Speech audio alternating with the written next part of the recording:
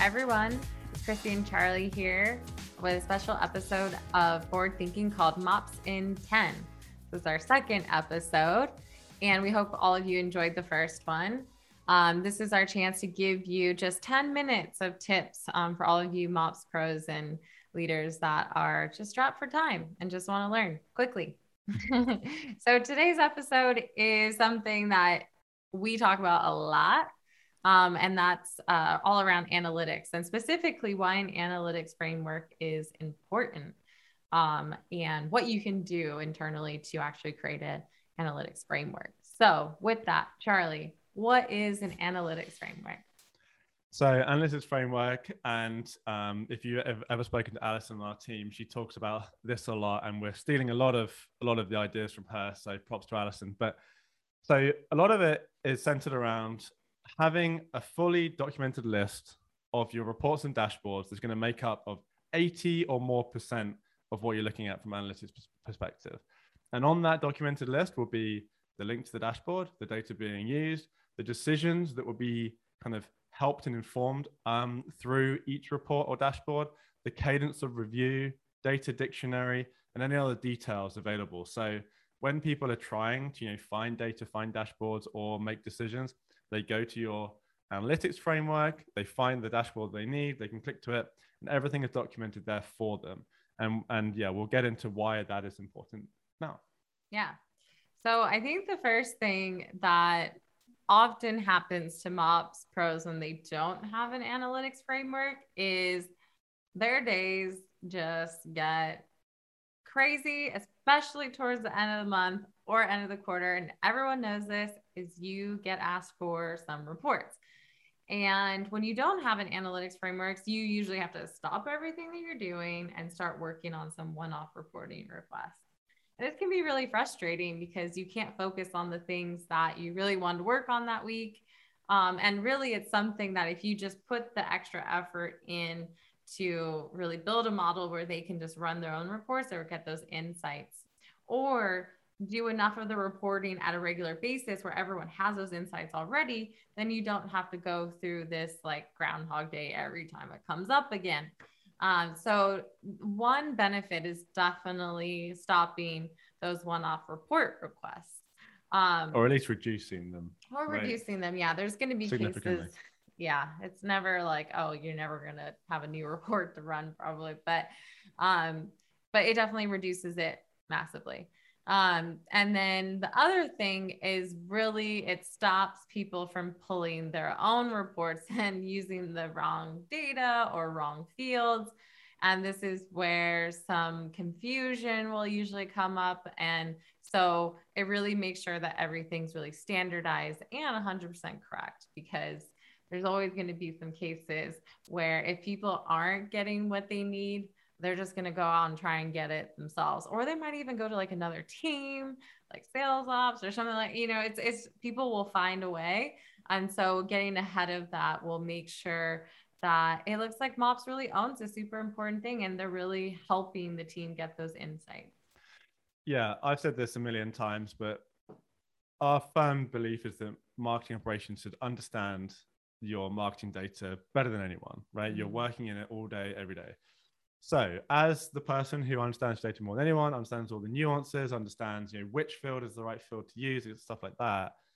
If you're the one creating the reports and you're taking off the workload from your other teams for creating reports themselves, which might be wrong, that the result is going to be more accurate. And there probably is in every org a degree of a lack of data fluency where it's because and it's not even a bad thing. It's not even anyone's fault. It's just that they're not living in the data day to day, and with a lot of technical debt that's built up and maybe like duplicate fields and not knowing which field to use or how to use the data, people can get pretty off track, and they're trying to create a report to show their campaign success or something individually for their campaign, and they're using like the complete wrong field. Like they're using like last program as opposed to like maybe a campaign member reports. And they're Yeah. like, why are we only seeing like 10 members? And it's like, well, because now they've engaged with something else and that got overwritten, and you should have used the campaign member report. But like,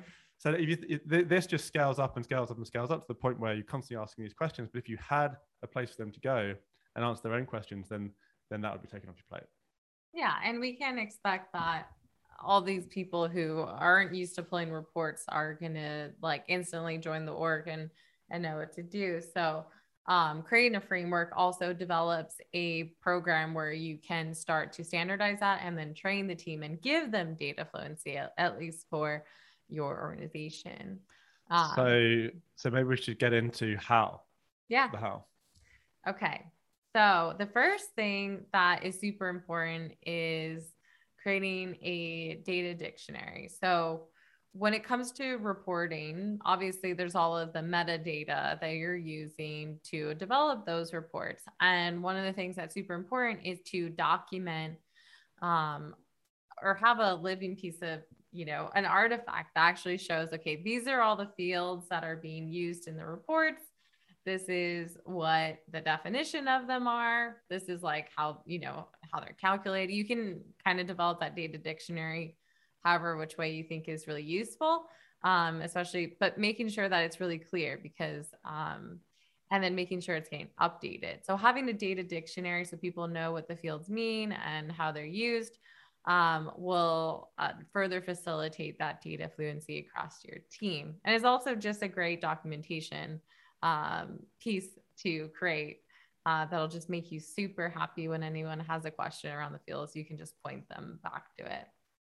Yeah. And then, so I think the first place to start when you're coming up with the analytics framework, and there's one of those things that develops, right? We're not saying stop everything you're doing, go spend 3 months, building this out.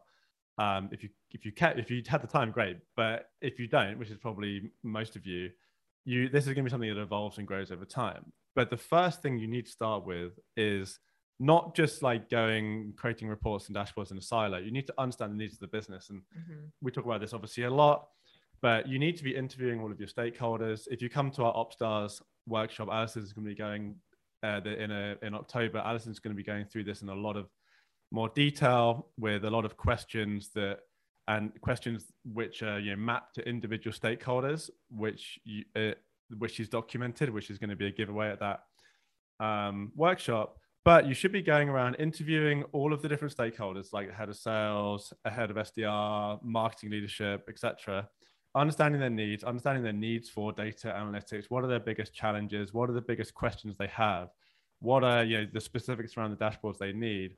And then building from that, to align to that.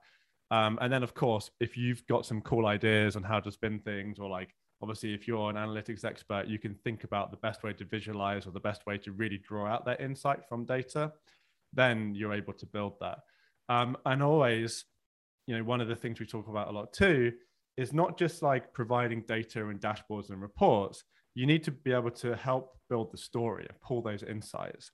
So if you are building in a BI tool where you can, put, more information in there than just like a Salesforce report, you could even have a section where you're like pulling out different insights. Or if you are, copying that chart into a Google Doc for the team, really think about it and draw out those insights and give them the insight that you're seeing, as opposed to always expecting them to do it. Yeah, definitely. Is something that I think Allison's done in the past, all of us have kind of done, but really like taking a step further to even own that reporting and creating a regular cadence of where you're actually helping draw some of those insights at a top level can be super important for elevating the position of MOPS. So having created that framework, training the teams on the reports that you build them or how they can better facilitate creating their own reports, but then taking another step with these top level dashboards that you create in general to report on the different teams, you can then give those insights to the business or to those teams so they can help correct, because it's always about like, how do we best use that data? And it's usually to correct marketing. So this really positions MOPS as a strategic ally to the business, because you're understanding business requirements, you're building the data and reports to enable the business to make like better decision.